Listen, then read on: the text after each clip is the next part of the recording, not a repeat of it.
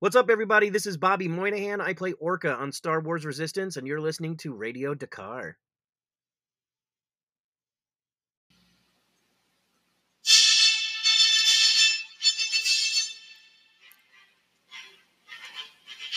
Broadcasting across the galaxy, you're listening to Radio Dakar, a Star Wars podcast dedicated to Resistance, The Mandalorian, and more.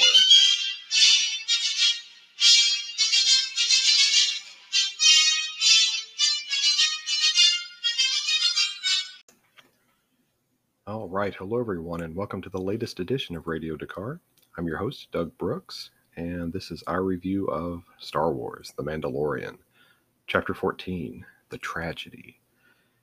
You ever had a title sneak up on you that bad?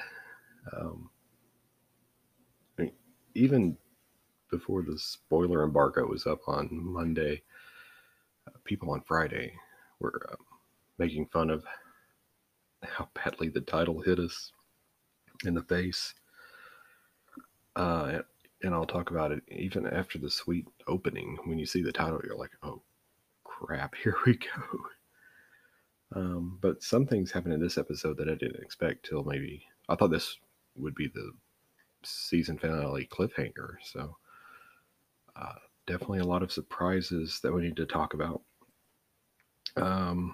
The episode written, of course, by Jon Favreau, directed by Robert Rodriguez, and as you're watching it, you realize, yeah, he had his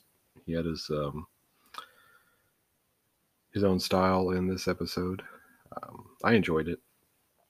I think most people, especially younger people, will know him from Spy Kids. I've seen those; they're good. But From Dusk Till Dawn is one of my favorite movies. That's by far my favorite Robert Rodriguez directed movie. So for him to come in and do Star Wars, he said in an interview that he was a replacement.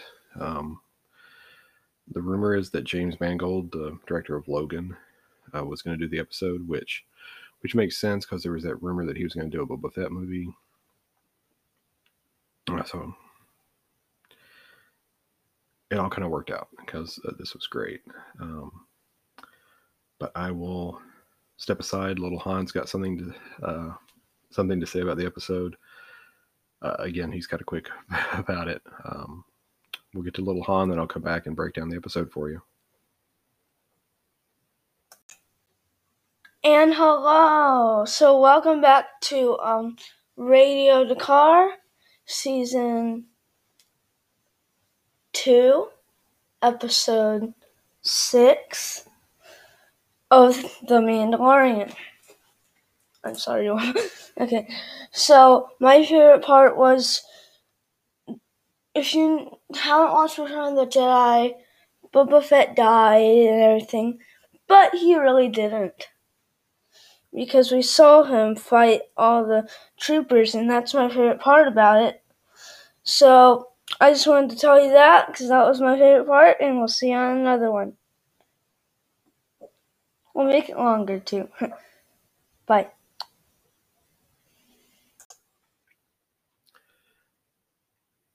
So, getting into the episode itself, we start out, they're approaching Tython. They went straight in after meeting Ahsoka last week. That in itself was a little bit of a surprise because the way they've been doing the season, it's like a major thing happens, then kind of a slow episode where it's kind of a side mission. But they've done that pattern. So to go straight from meeting Ahsoka to going to Tython, I should have told you that things were going to move pretty quickly. Tython is a planet that's been in the new canon. It's been in the Dr. Aphra series. It was snowy in those frames, but from orbit you do see there are quite a few snow-covered areas. So just because they went to the temple area, which is in the grassy, mountainous region, there's still other parts of the planet that have been shown. And before we get the reveal of the title, the cockpit scene was just sweet, where Din Djarin he's getting to a place where he's caring more about Grogu, but also realizing there's a lot about him that he doesn't understand. Just the fact he just gets a kick out of saying his name and having a reaction. Because I'm sure he's still wondering like how much he's saying is being understood by Grogu, but he knows what his name is and he likes that. And again, going back to the gear shift knob, which I still say is an homage to American Graffiti, which hopefully with the Lucasfilm 50th anniversary coming up, everybody needs to watch that film if you haven't seen it. And then you'll get the reference.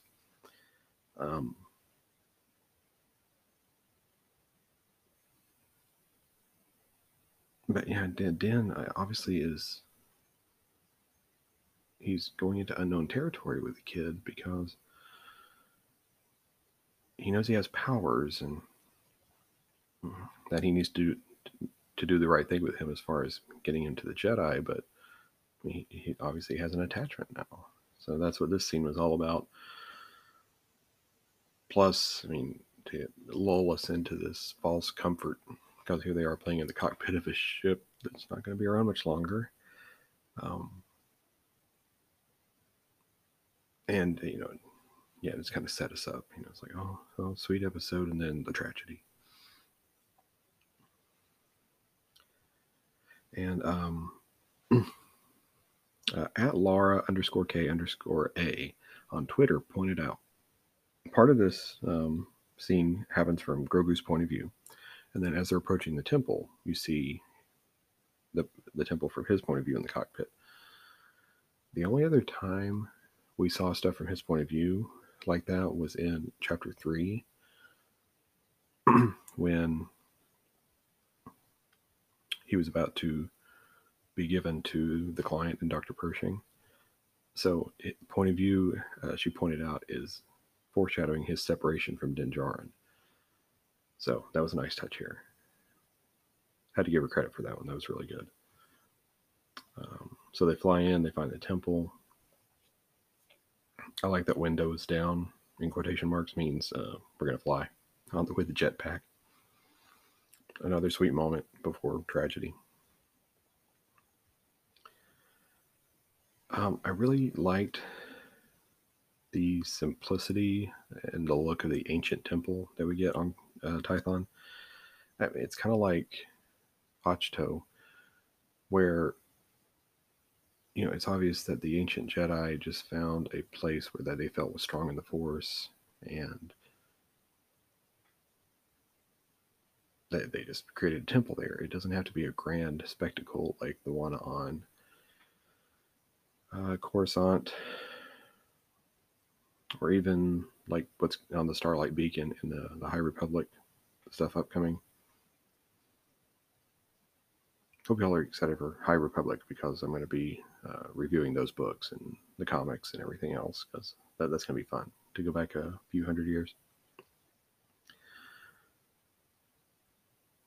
But yeah, it's not a grand temple or built over Sith ruins like we've seen on Rebels and Resistance. It's just a holy place, so to say. But the Seeing Stone is right there, and it's got the ancient markings on it. It's interesting. Like, Din is talking his way through this from a cinematic perspective and storytelling. I'm sure it's because since Grogu doesn't really speak, Din has to be our voice and provide the thought balloon speaking, so to say, for this scene. And I think it's but just from his perspective, he's probably talking his way through figuring out how the Seeing Stone works, looking for a control panel, all that, because again, he doesn't understand. Like, he doesn't know. He said, does this look like Jedi to you? I mean, this is something just totally new to him. He's only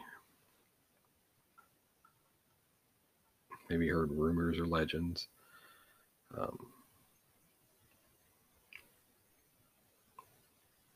So, yeah, like the whole dialogue in the scene seemed kind of awkward to me, but yeah, it's because, well, they need a speaking role, but also he just doesn't understand what's going on. Even after meeting Ahsoka, he's probably more confused after that.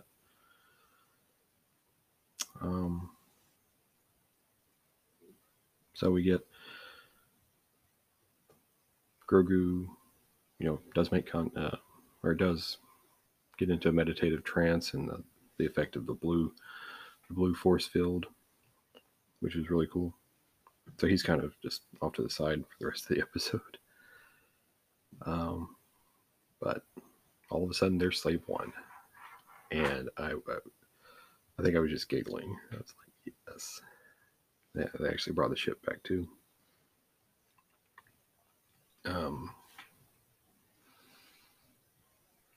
So then the episode starts to go just sort of like breakneck speed. Din goes to check it out and encounters Boba Fett.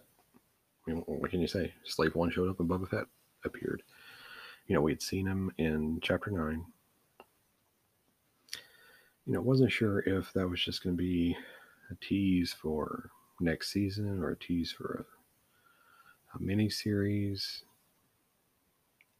But no, there he is. Turns out he's been tracking Din Djarin.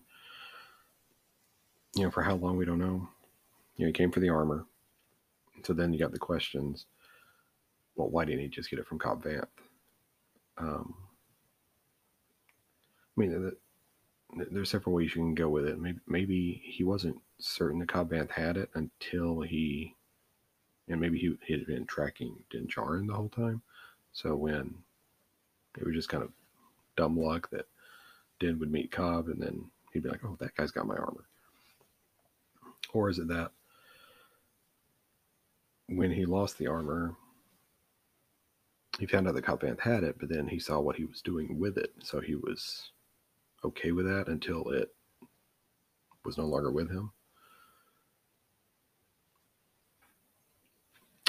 Hopefully we'll find out.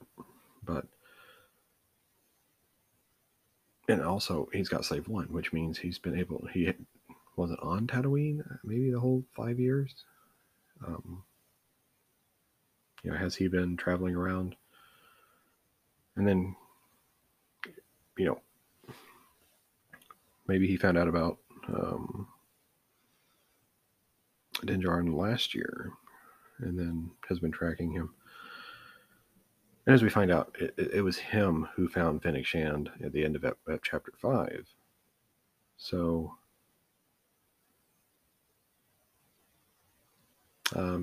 maybe he just happened to come across her, and that's how he found out about this Mandalorian. A lot of questions. Hopefully we'll find out.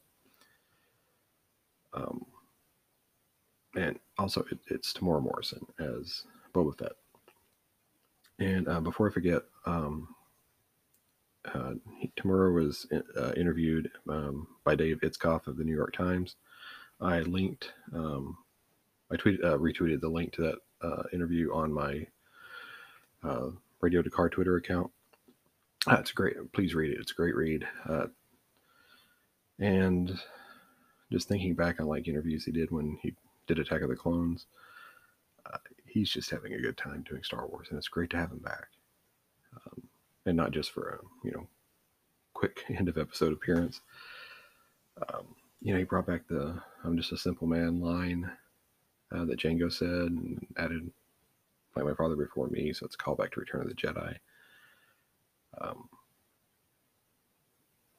And just instantly you can tell that he's not just doing a retread of his Jango performance, that Boba has had different life experiences.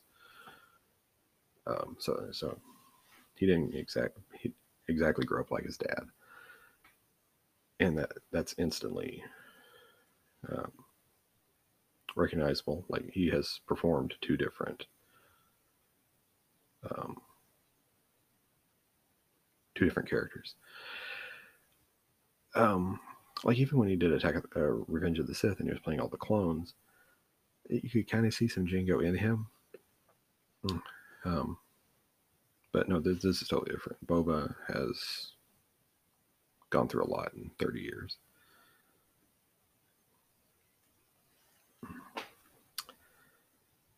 So they have the standoff, and well, there's Fennec Shand with her sights on Grogu, and she's back.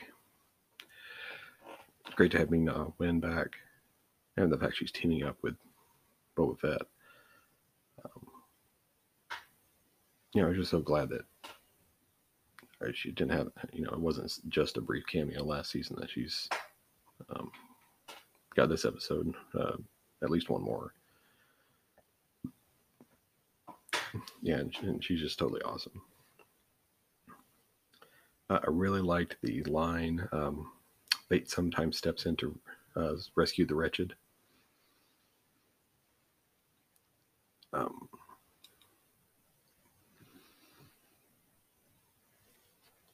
Yeah, this is just a great scene because of the actors performing.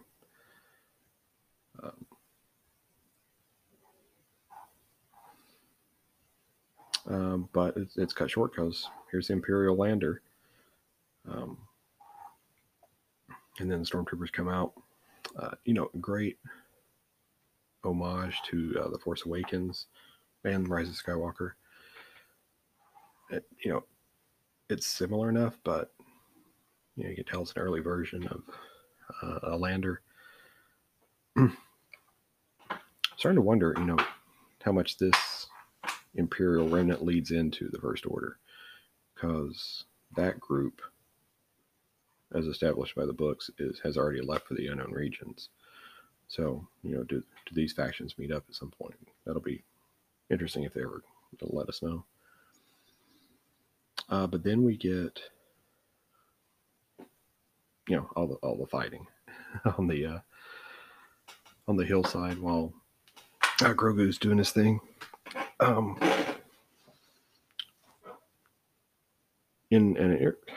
should have cited this one too, but I've just kind of seen it around in different spots. When Robert Rodriguez was talking about the episode, he said the script was only about 16 pages long, which isn't a very long episode. So he added in a lot of the combat stuff, and that's where you can see his influence, really. Anyway, and as I was watching this, I was like, man, where'd they film this? It looks really cool. Turns out it's Southern California. I haven't been there, so I don't know what. I know there's, hills and mountains there, but I didn't know that's exactly what it was. Everybody was like, "Oh yeah, I know where that is." Still looks different enough. Again, I talked about it either last week or the week before. The episodes so far, every planet is a different environment, so it's keeping it fresh. I'm probably going to gloss over, but what can you say about all the fighting, all the combat? Fennec's an assassin's sharpshooter, and she pulls that off here. And then Boba is just a brutal fighter, which obviously we see him fight more here than we ever did in the movies. So in canon, we're not, there's no presumptions about what his fighting style is. Now, in the interview in the New York Times, Tamora Morrison did say that he uses Maori background and like haka dancing and like the traditions of his people to kind of influence Boba's fighting style, like with the gaffy stick, and I thought that was pretty awesome.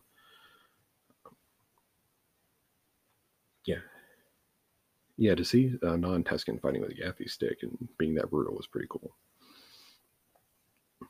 And a shout out to Fennec's, it's kind of a trope we've seen in other movies, but when she jumps backwards and his shoots like falling away and hits a stormtrooper, that was pretty awesome.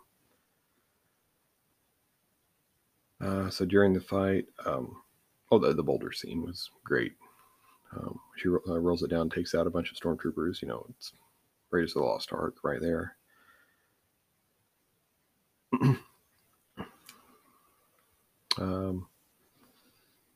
Den can't penetrate the force field up on the temple, so he joins the fight with his armament. But then Boba notices the Razor Crest and gets his armor back. And so we get fully armored Boba Fett. And that looked awesome too. I mean, as great as he was, like hand-to-hand combat fighting, I mean, he's got his weapons back and he knows how to use them. And he's got the neat rockets that apparently have always been a thing, but he never used. And get to see the rocket launcher used again, just like Cobb did. He takes out the landers. He makes the joke about it was aiming for the other one. You get to see that when they showed the shot of him targeting. Yeah, he was trying to hit the lower one, but hey, it worked out. I mean, I'm going kind of fast through that, but it was just fast-paced fighting action that was just amazing to see. Like, who would have thought we would have seen, Ming-Na Wen and Boba Fett fighting stormtroopers? But that's where the show is, and it's awesome. So they take out all the stormtroopers. Everything seems fine. Hal Hickel on Twitter said last 3 episodes were a roller coaster, and he was right. Because next thing we see is a blast from orbit, and the Razor Crest is gone. I gotta say, I did not expect something like that to happen. After some repairs last year and the ship getting beat to hell this year, once he got it fixed on Navarro, we thought, okay, now he's got the Razor Crest is good, but no, it just gets taken out with one shot from the Imperial cruiser. And my first thought was, man, I can't believe people spent $300 on the HasLab vintage was set. And I had thought about getting the Lego set. Okay, obviously, people, we'll buy toys for stuff that was on screen for 5 minutes, like Darth Vader's TIE Fighter or whatever. But yeah, just the fact that thing got toasted, and it's been quite an investment for some people. It was just depressing and funny at the same time, I guess. So anyway, his ship's gone. And then we see the Imperial cruiser, so we know it's Moff Gideon. And he deploys the Dark Troopers. So, what was that, 2 episodes ago that we got the tease and all the speculation, but nope, here they are. They're already done. It's not an end of season thing. And they're flying down out of the cruiser. We get a better look at the cruiser in orbit. That's just a really cool shot of them flying out. I mean, some people said, like, the budget didn't look great on this episode, but I thought the effects for the ships and everything were awesome. So I'm not complaining. But, they go down and grab Grogu. By the way, if you ever pay attention to the concept art, and a few other people pointed this out on the reviews I've listened to, the concept art of the Dark Troopers grabbing Grogu, he is like terrified in those. So they actually toned it down to where he's still kind of subdued and just gets pulled away. So they're taking him back to the ship. Din doesn't have his backpack because Boba made him take it off earlier. And he doesn't have it at the end of the episode, so hopefully he grabbed it before they left Tython, and it's just on Slave One. But, they created a plot device that he couldn't just fly up and rescue him. So, good writing, Jon Favreau. Boba is flying in on Slave One, so we get to see that. I mean, it's the first time he's flown it with his armor on since before Return of the Jedi, so that's awesome that we get to see that. He's shocked to find out about the Empire. So obviously he was doing his own little thing and not really paying attention to what was going on. It's kind of what Carson Teva was alluding to with Kara a couple episodes ago about things that are going on. Now it's becoming more obvious to these characters.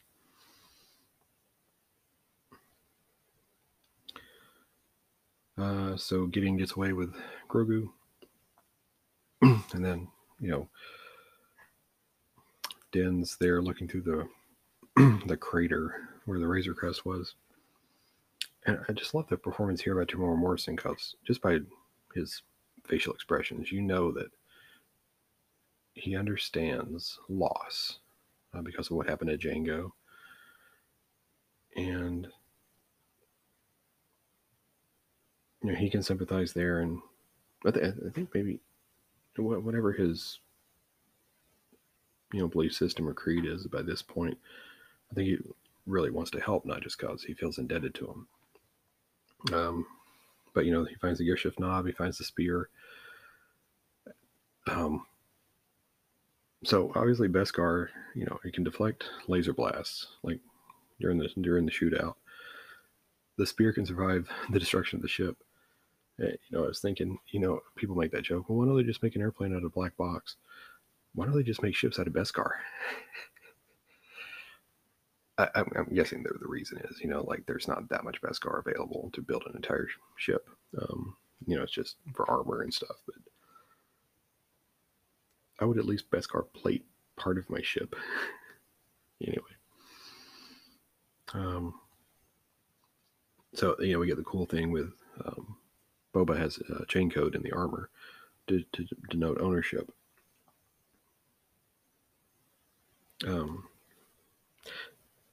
Again, it's surreal to watch Temuera Morrison play Boba Fett, because he already played Jango, and yeah, they redubbed the lines for Empire when they did the 04 DVD, but it's his role now. I mean, yes, Daniel Logan played younger Boba, and if they ever did like, he could maybe show up in Solo 2, because it's back then, but yeah, it's just, I loved every moment of Temuera Morrison in this episode.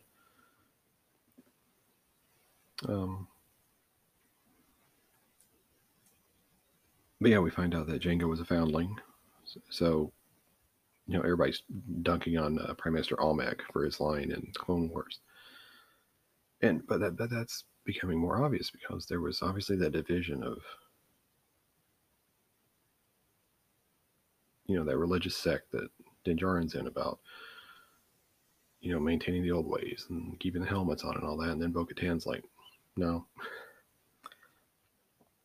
So it would make sense that Almec would say something like that, because he probably didn't, in his mind, didn't believe that Jango was a Mandalorian, but turns out he was.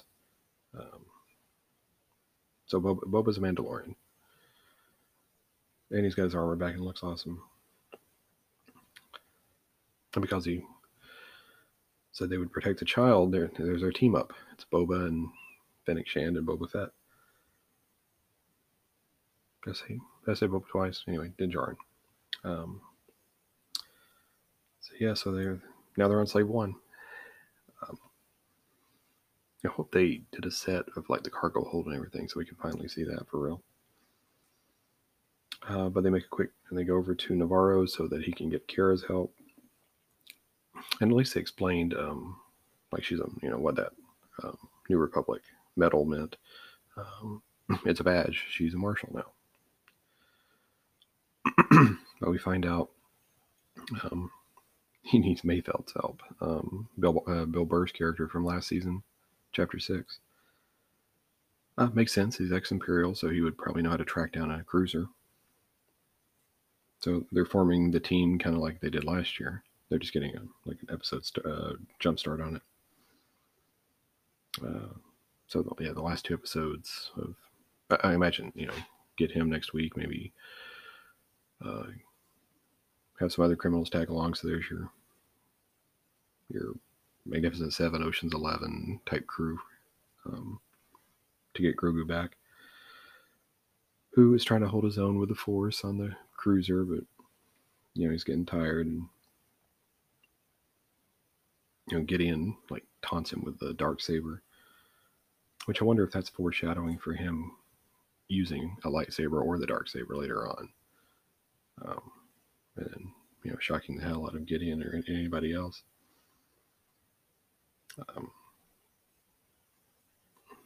So yeah, they've got him in these little baby shackles. They're going to take him to Dr. Pershing. Some people are speculating they're heading to Camino. We'll see. But so yeah, it's I thought everything that happened right here would have been the season finale, and then it's a cliffhanger to next season when they have to go rescue him. But no, I mean, they're building up for like a 2-part finale with get the team together next week and then move in and try to get him out. So yeah, the roller coaster is going to continue. I guess I'll finish with, so Grogu, was in the force field in the meditative trance for a while. So, I mean, there's plenty of time to contact a Jedi, find somebody out there. Who that is the big question. When will they contact him? I think the appearance of a Jedi to save him or save the crew will probably happen like at the tail end of it, chapter 16 of the season finale. And it'll be the equivalent of the Darksaber reveal from last year. It's like, the Jedi shows up and we're like, holy crap, it's so-and-so. And then that's it,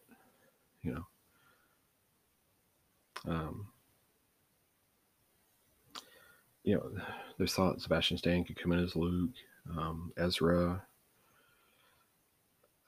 They've still got to do the search for Ezra, so that's why I don't think it's Ezra, even though it would make a lot of sense because we've already had Bo-Katan and Ahsoka, and had the Thrawn name drop. There's just not a lot of time to bring Ezra in, so I don't know. Mace Windu, did he survive? But I speculated last week. I think it's Quinlan Vos, because it just makes sense. Like, he would have been around. He survived Order 66, so he could have rescued Grogu from the temple. He could still be around. He was kind of an undercover Jedi anyway, so he could have survived this long. And he's known enough to the fans who follow along that it's not like, a brand new character or somebody who's super obscure. That's my guess, but I imagine we'll find out at the end of, like, in 2 weeks. But that's it for this incredible episode that I loved and little Han loved. But we'll be back next week for chapter 15, where they probably have to, spring Mayfeld. We'll see what else happens. I'm sure we're in for more surprises, because look at this episode. But you can follow the show on social media at Radio Dakar on Twitter and Instagram. All the prior Radio Dakar episodes are on most major podcast platforms, Anchor, Apple, Google, Spotify, Overcast. But until next time, thank you for listening. We appreciate you, and may the Force be with you.